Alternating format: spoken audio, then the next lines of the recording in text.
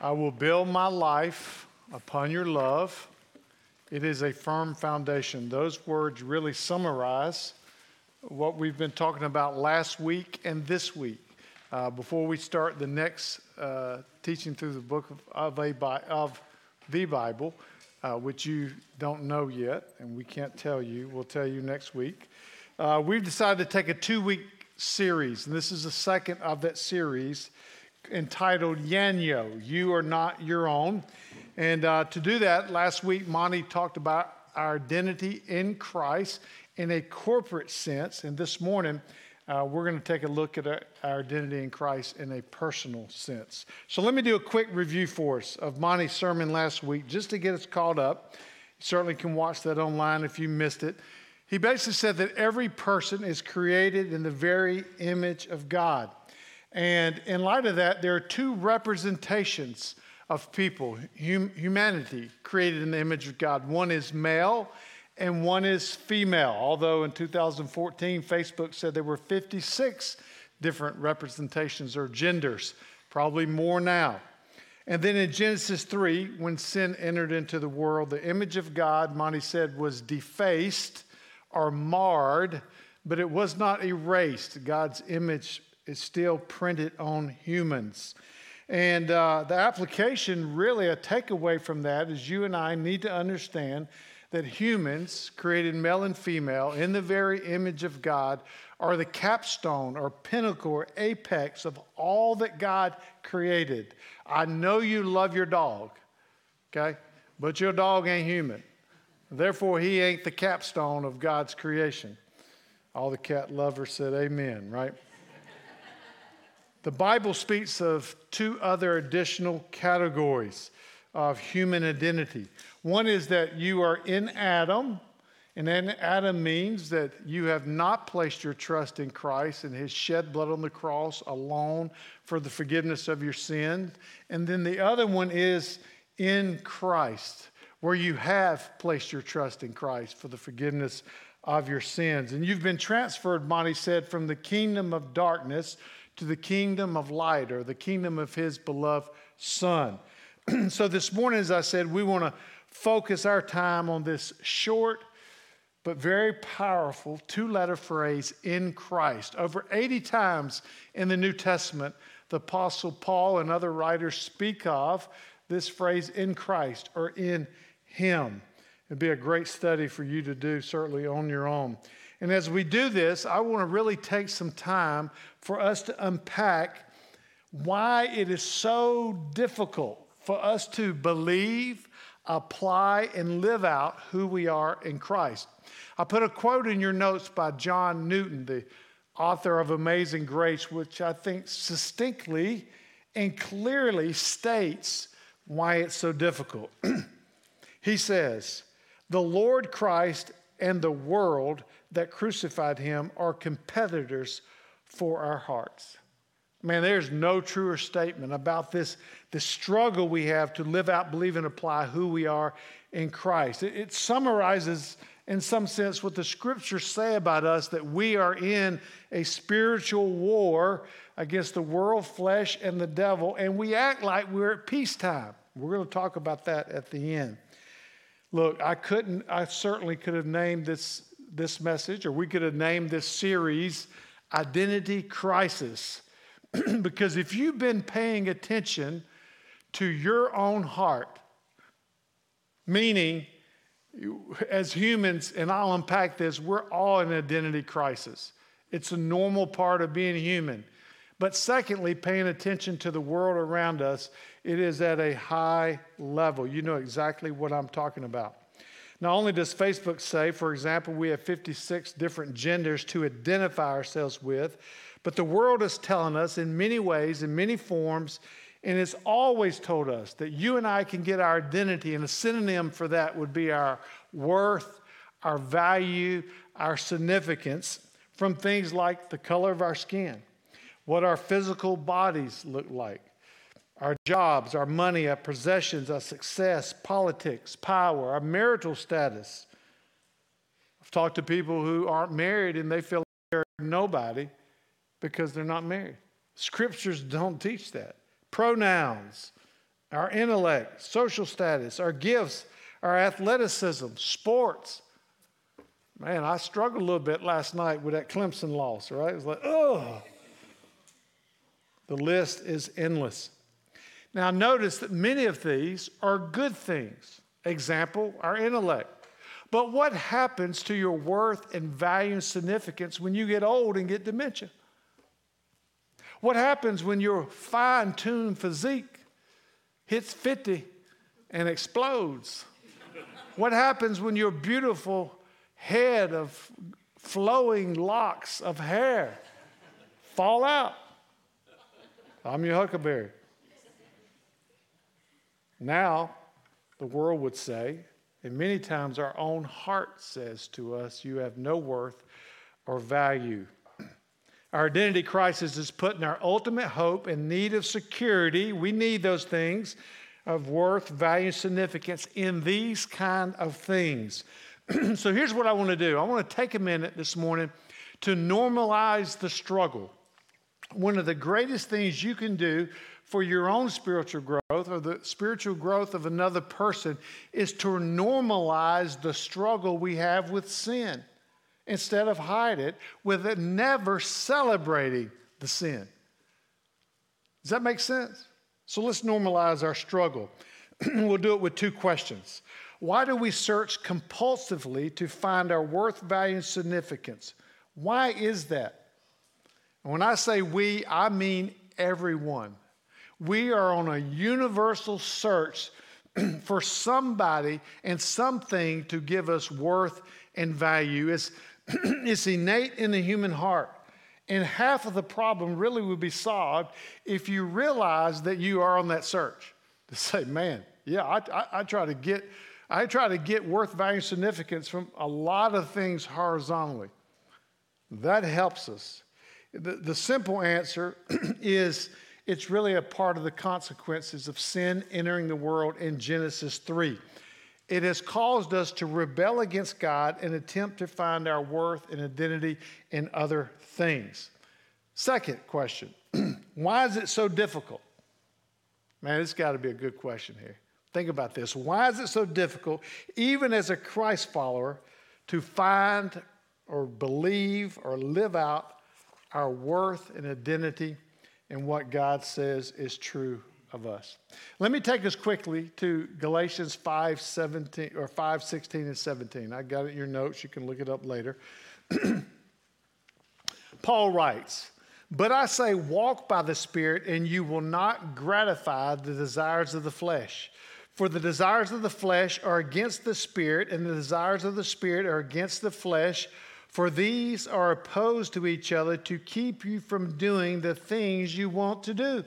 At the end of chapter 7, Paul summarizes 7 chapters of a dissertation on the sinfulness of all men of all time with these words: I do what I don't want to do, and I don't do what I want to do. Anybody else relate to that? Yeah, 90% of you nod your head, the other 10% are lying. This is the lifelong battle, normalize this, of being transformed to the image of Christ. Before Christ, all you had was flesh.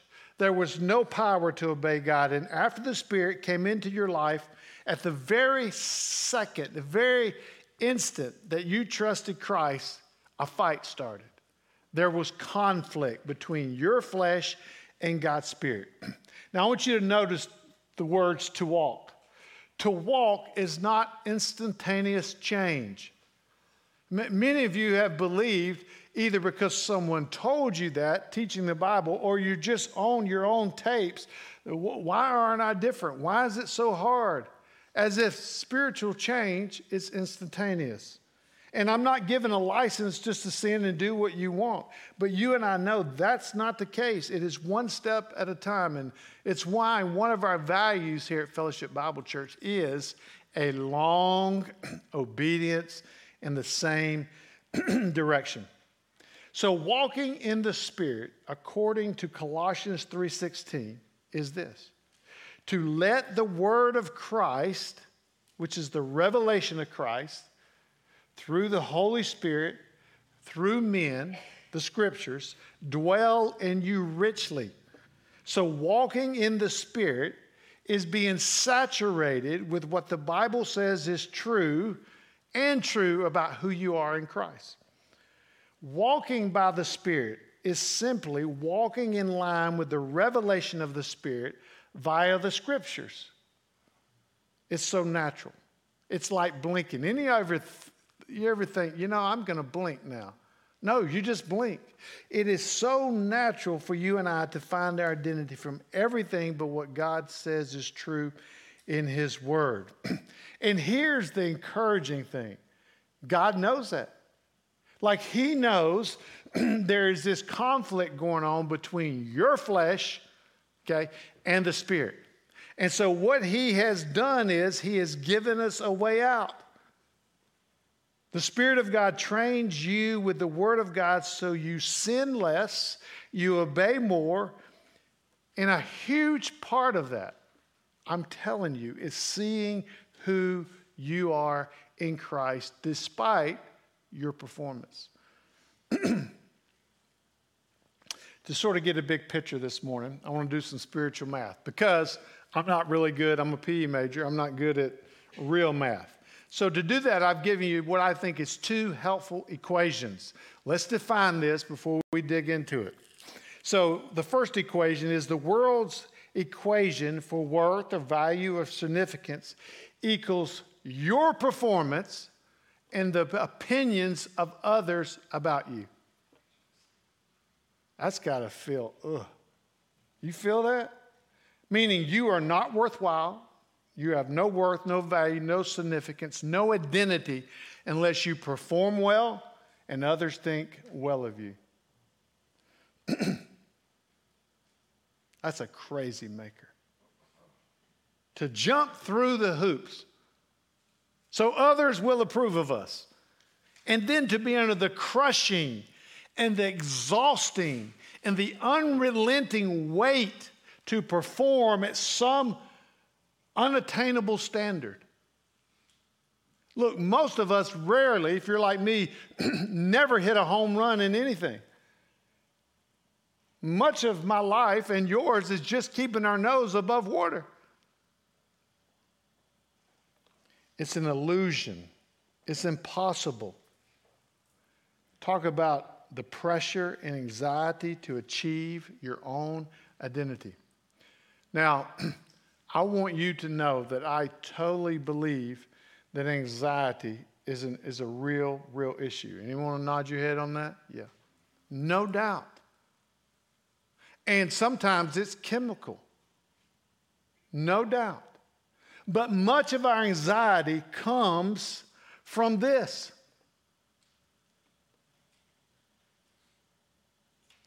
Harold Abrams of the movie Chariots of Fire and the true story of Chariots of Fire was asked by his girlfriend, why do you have to win the gold medal in the 100-yard dash?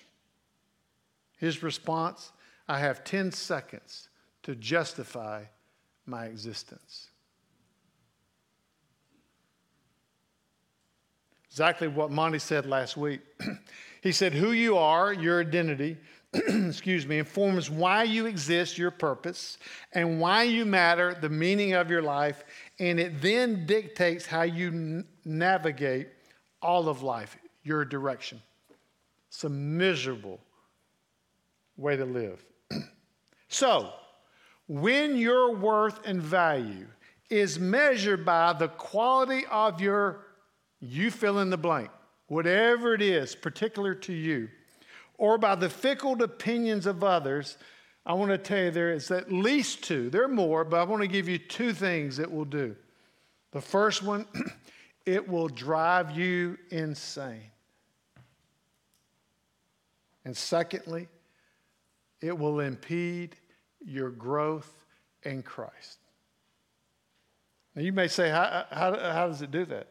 Practically speaking, Jeff, how does it do that?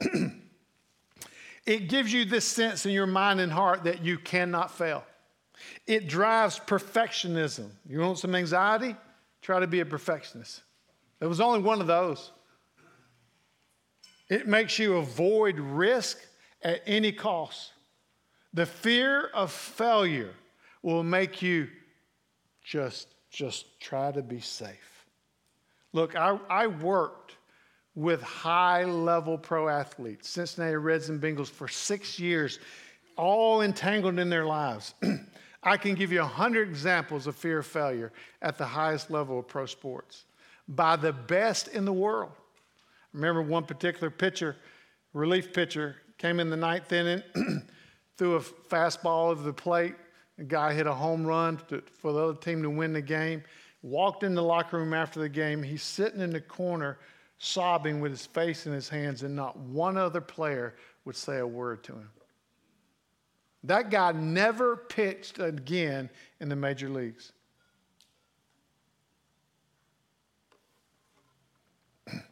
It will make you lie. That's sort of what social media is, just a big lie. How y'all doing? Just look at social media. Got to keep your front up. It will fill you with anxiety. Can take you to depression.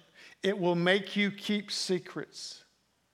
I cannot tell somebody who I really am, what I'm really struggling with. They will think bad of me.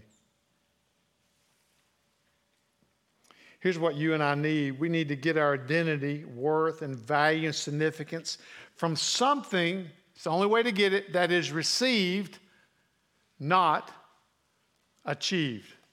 Hello, Miriam Wash. Are you discerning that I need water? You must have that spiritual gift. You know, we just talked about those. I'm glad I could help you out with that. Thank you.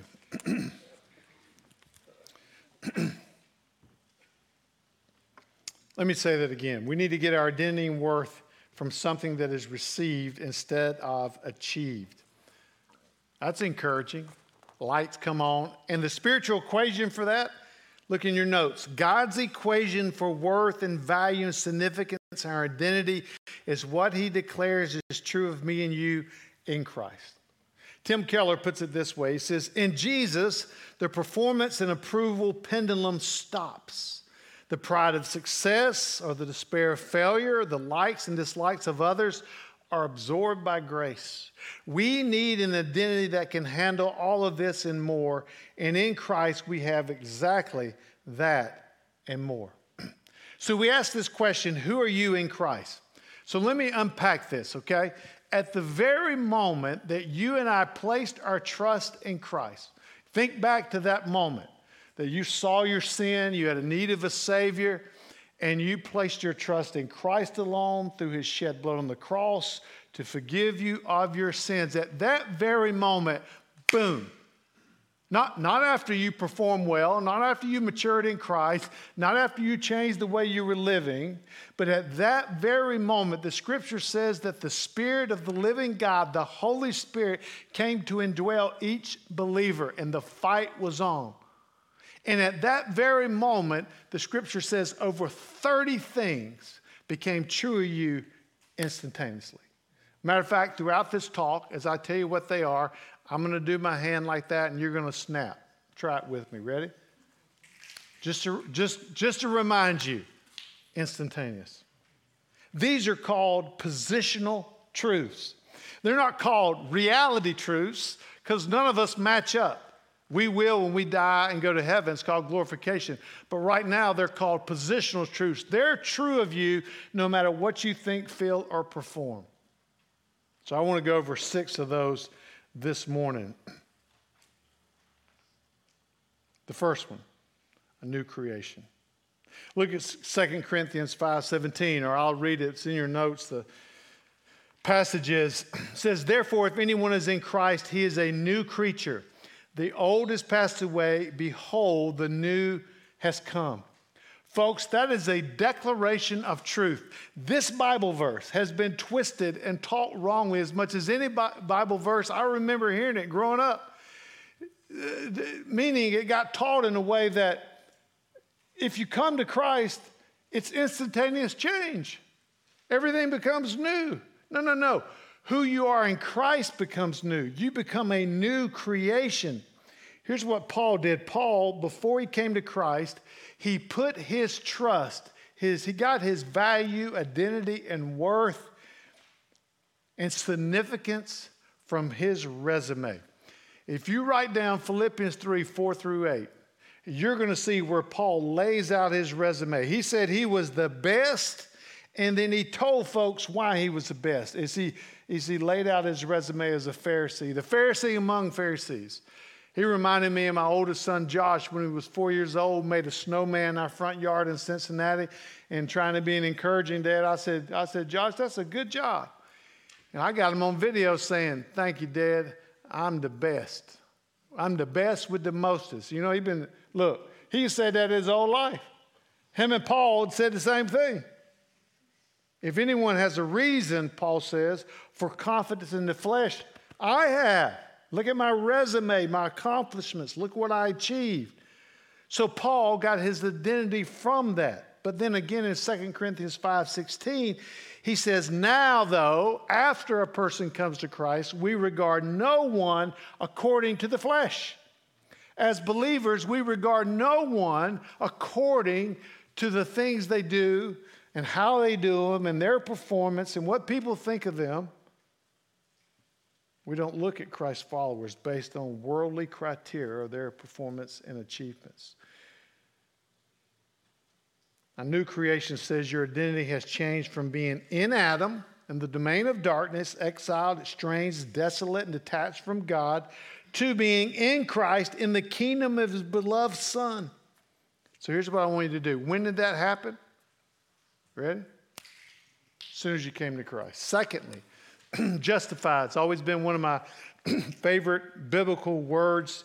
Romans 5:1 says, therefore, since we have been justified by faith, we have peace with God through our Lord Jesus Christ. And then 2 Corinthians 5:21 says, for our sake he made him to be sin who knew no sin, so that in him we might become the righteousness of God. Man, maybe my favorite word because it's so rich describing the benefit of our salvation. It means, yes, we're at peace with God because we've placed our trust in Christ and Christ alone for the forgiveness of our sins. But it also says we have been given the righteousness of Christ, that when God looks upon us, he sees the righteousness of Christ. That's called a positional truth. When I used to share the gospel or disciple guys with Clemson University athletes, I would literally take a blanket off their bed in their dorm room and I would lay over them as they sat in a chair. And they're like, dude, what are you doing? And I would say that blanket represents the blood of Christ that covers us. And when God looks at you, he sees the blanket, i.e. the righteousness of Christ, and not who you are in reality. Folks, that's mind-boggling. Justification not only says you're not guilty, it says you've been declared righteous. Is anyone here righteous in reality? But you have been declared that in Christ. In justification, God has given us a secure worth totally apart from our ability to perform, but a secure worth based on his ability to perform. It also means, maybe an easy way to remember it is, justification is just as if I've never sinned and just as if I've always done what's right. That's how God sees us in Christ. It's an accounting term where you have two ledgers. On one ledger, you have our sins. On the other ledger, you have the righteousness of Christ. And at the moment you come to Christ, great theologians have said, what happens is the great exchange. Boom. My sins are laid on Christ and his righteousness is laid upon me. It is the only way you're able to pray and God hear your prayers. It is the only way you have access to the Father. In God's new economy of our identity in Christ, what you do does not determine who you are. Rather, who you are determines what you do. Man, there's so many Christians who are trying to earn favor with God by performing and climbing some ladder. And I'm not trying to give a license to sin at all. Remember what I said? Normalize the struggle with sin, but never celebrate it as if it's okay. We pass immediately, justification says, from a state of condemnation and spiritual death to a state of pardon and eternal certainty. John Calvin said, justification is the main hinge on which salvation turns. Here's some more good news. Our justification before a holy God is final and irreversible.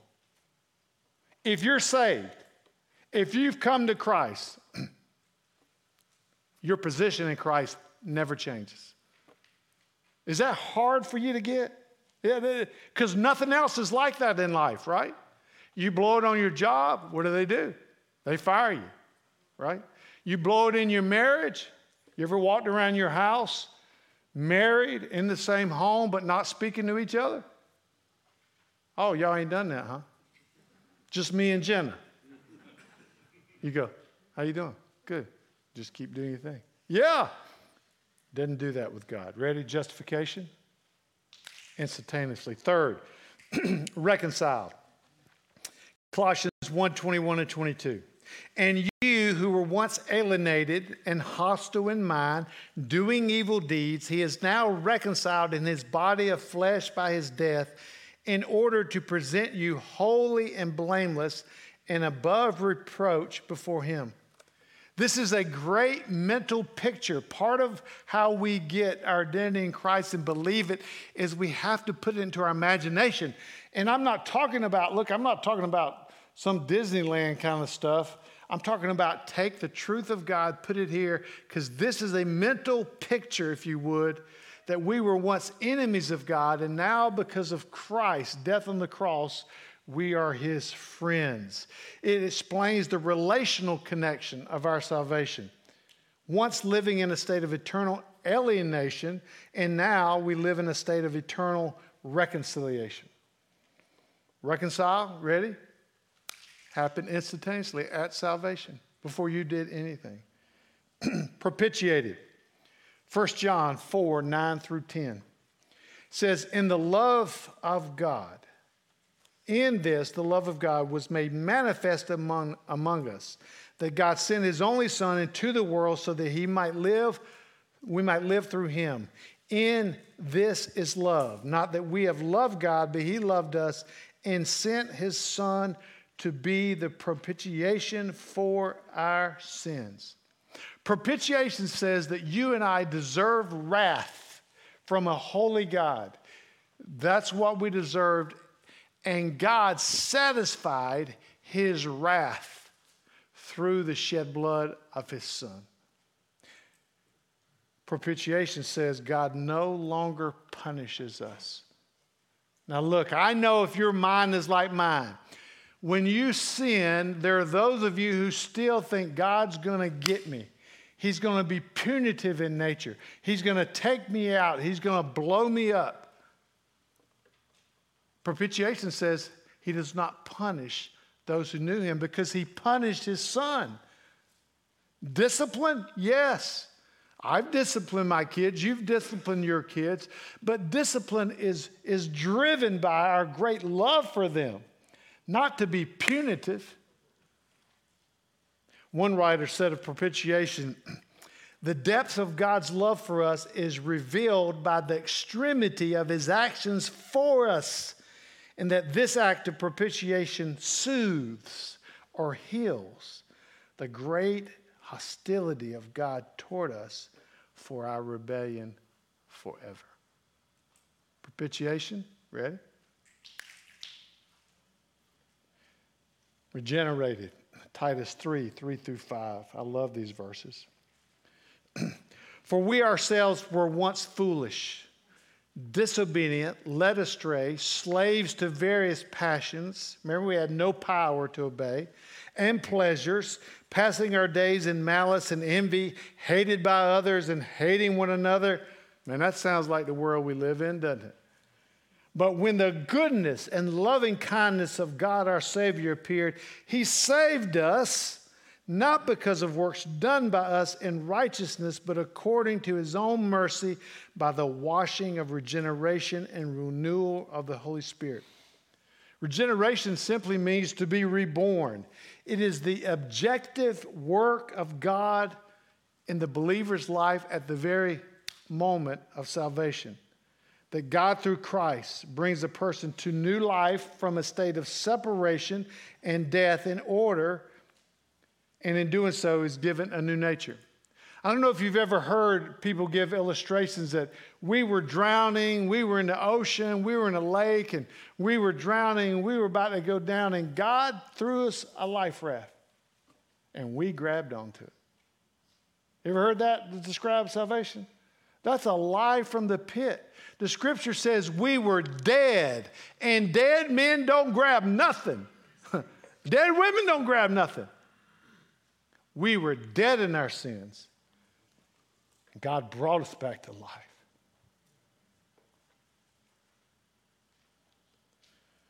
This is the great answer to human shame. And if you're like the vast majority of people, just humans, we struggle with shame. Shame says, I am what I am. I cannot change. I am hopeless. Shame said that's the way I've always been. Shame says the old dog can't learn new tricks. And every one of those shame statements and more are a lie from the pit of hell. There's a radical change of the governing disposition of the soul that gives birth to a life that moves in a Godward direction, step by step, along obedience in the same direction. And it is because we were dead and God regenerated us and made us alive. And then my last one, and probably my most heartfelt one, is adopted. Obviously, most of you know we have an adopted daughter. We adopted at 6 days old. She's 19 now. So I love this. It comes from Galatians 4 through 5, and Ephesians 1 through 5. Let me read Galatians 4 first. But when the fullness of time had come, God sent forth his Son, born of a woman, born under the law, to redeem those who were under the law, so that we might receive adoption as sons and daughters.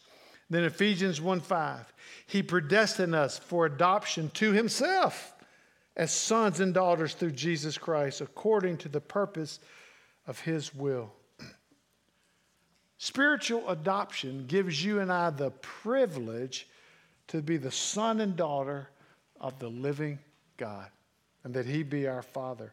It is one of the most precious and practical of all theological terms to have the Father love us and welcome us into his family. How different would mine and your lives be if we really, really believe that?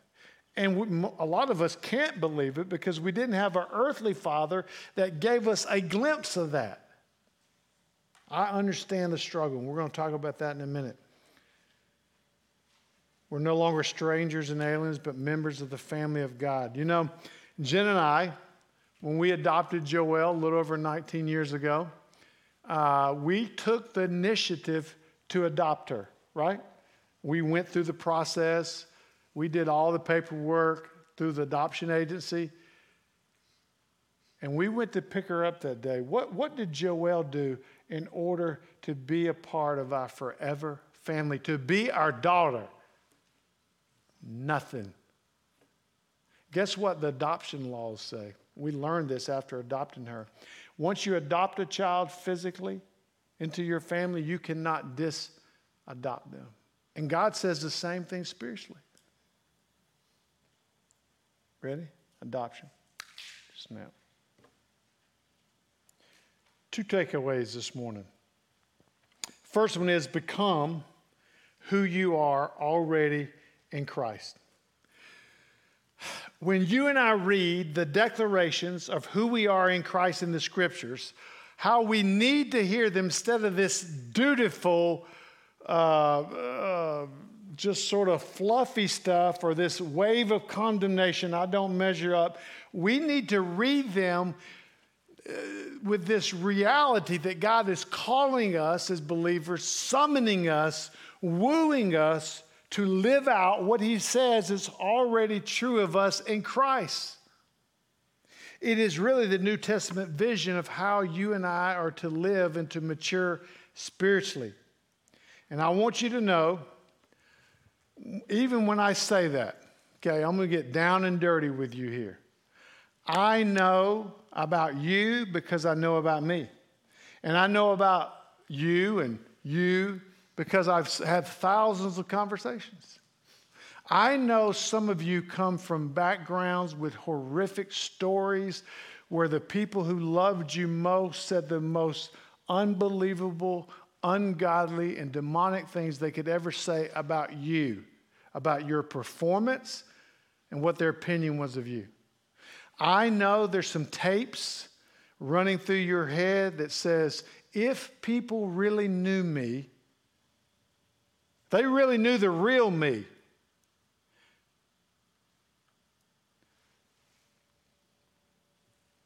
I know some of you say to yourself in your private moments, what is wrong with me?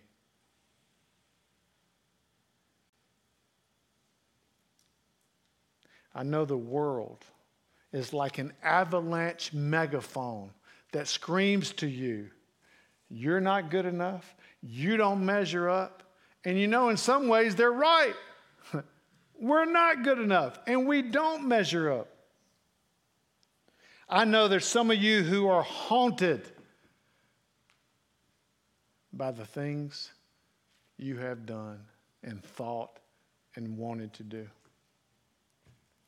All those things are true of me. So what would I tell you? I would tell you that finding, believing, living, applying your identity in Christ, here's what it looks like. Some of you aren't going to like this because this is not your disposition, but your disposition needs to change. It looks like a spiritual, bare-knuckled street fight that lasts forever. There is no bell. There is no corner to go to.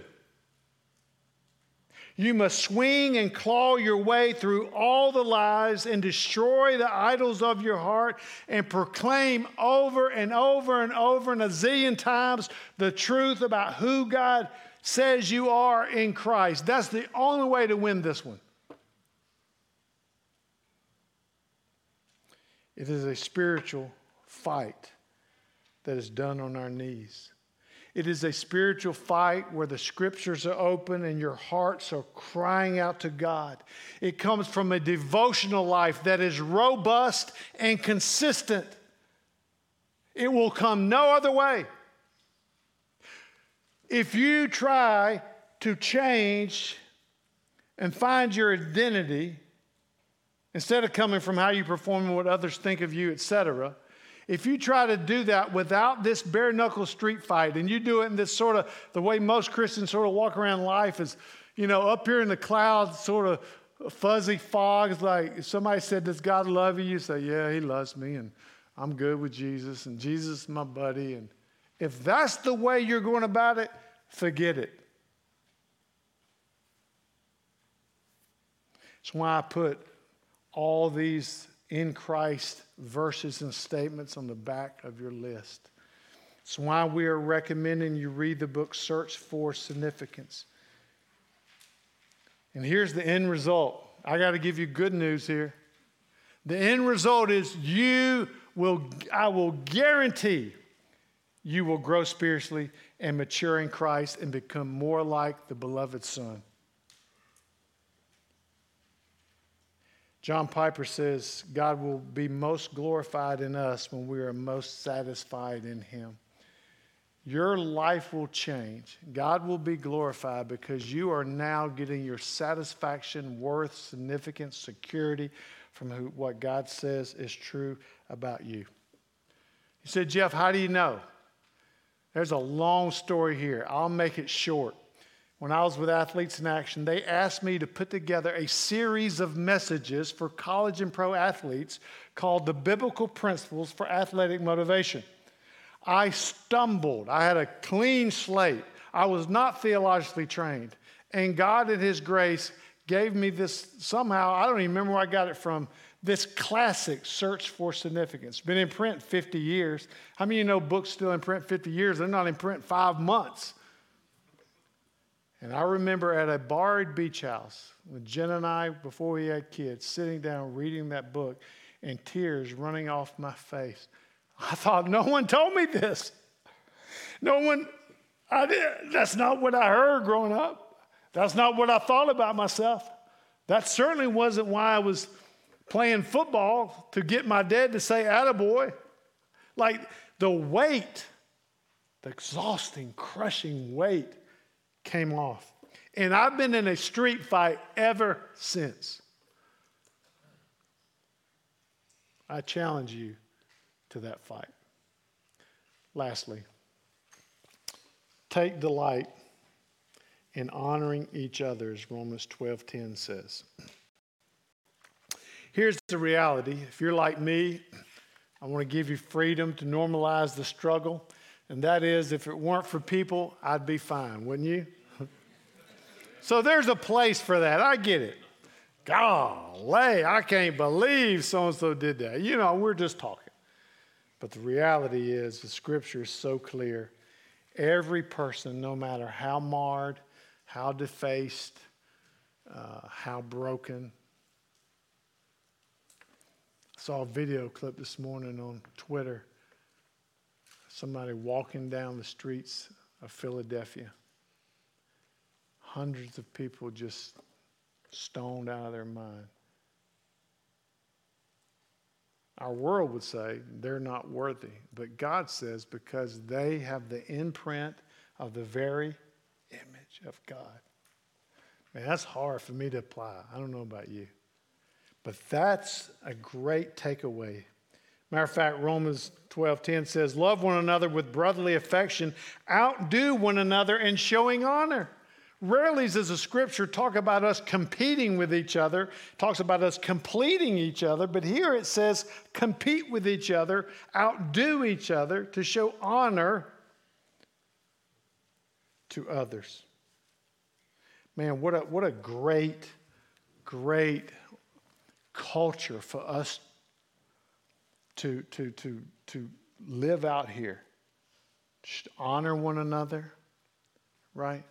Realize people are in different places in their journeys. We honor the story of what God's doing in their life, although they're way behind us on the spiritual river, right? We ask questions about them. We believe the best. We come alongside them. This culture, this gospel culture that we create here will change us in such a way that we're able to take it out there. Everyone is on the search, and we have the answers. But our answers don't matter until we really believe it and live it and apply it. So I want you to take a minute this morning. In light of all that I've said, man, there's a lot there. It's a summary. Monty and I were talking, we could do a year series just on our identity in Christ, but we'll choose to do 2 weeks. But I want you to take a minute and just say, Lord, what do you want me to hear this morning? How am I trying to find my worth and value from horizontal things? What's my next step in really believing what you say is true of me in Christ? Take a minute to ask the question, so what?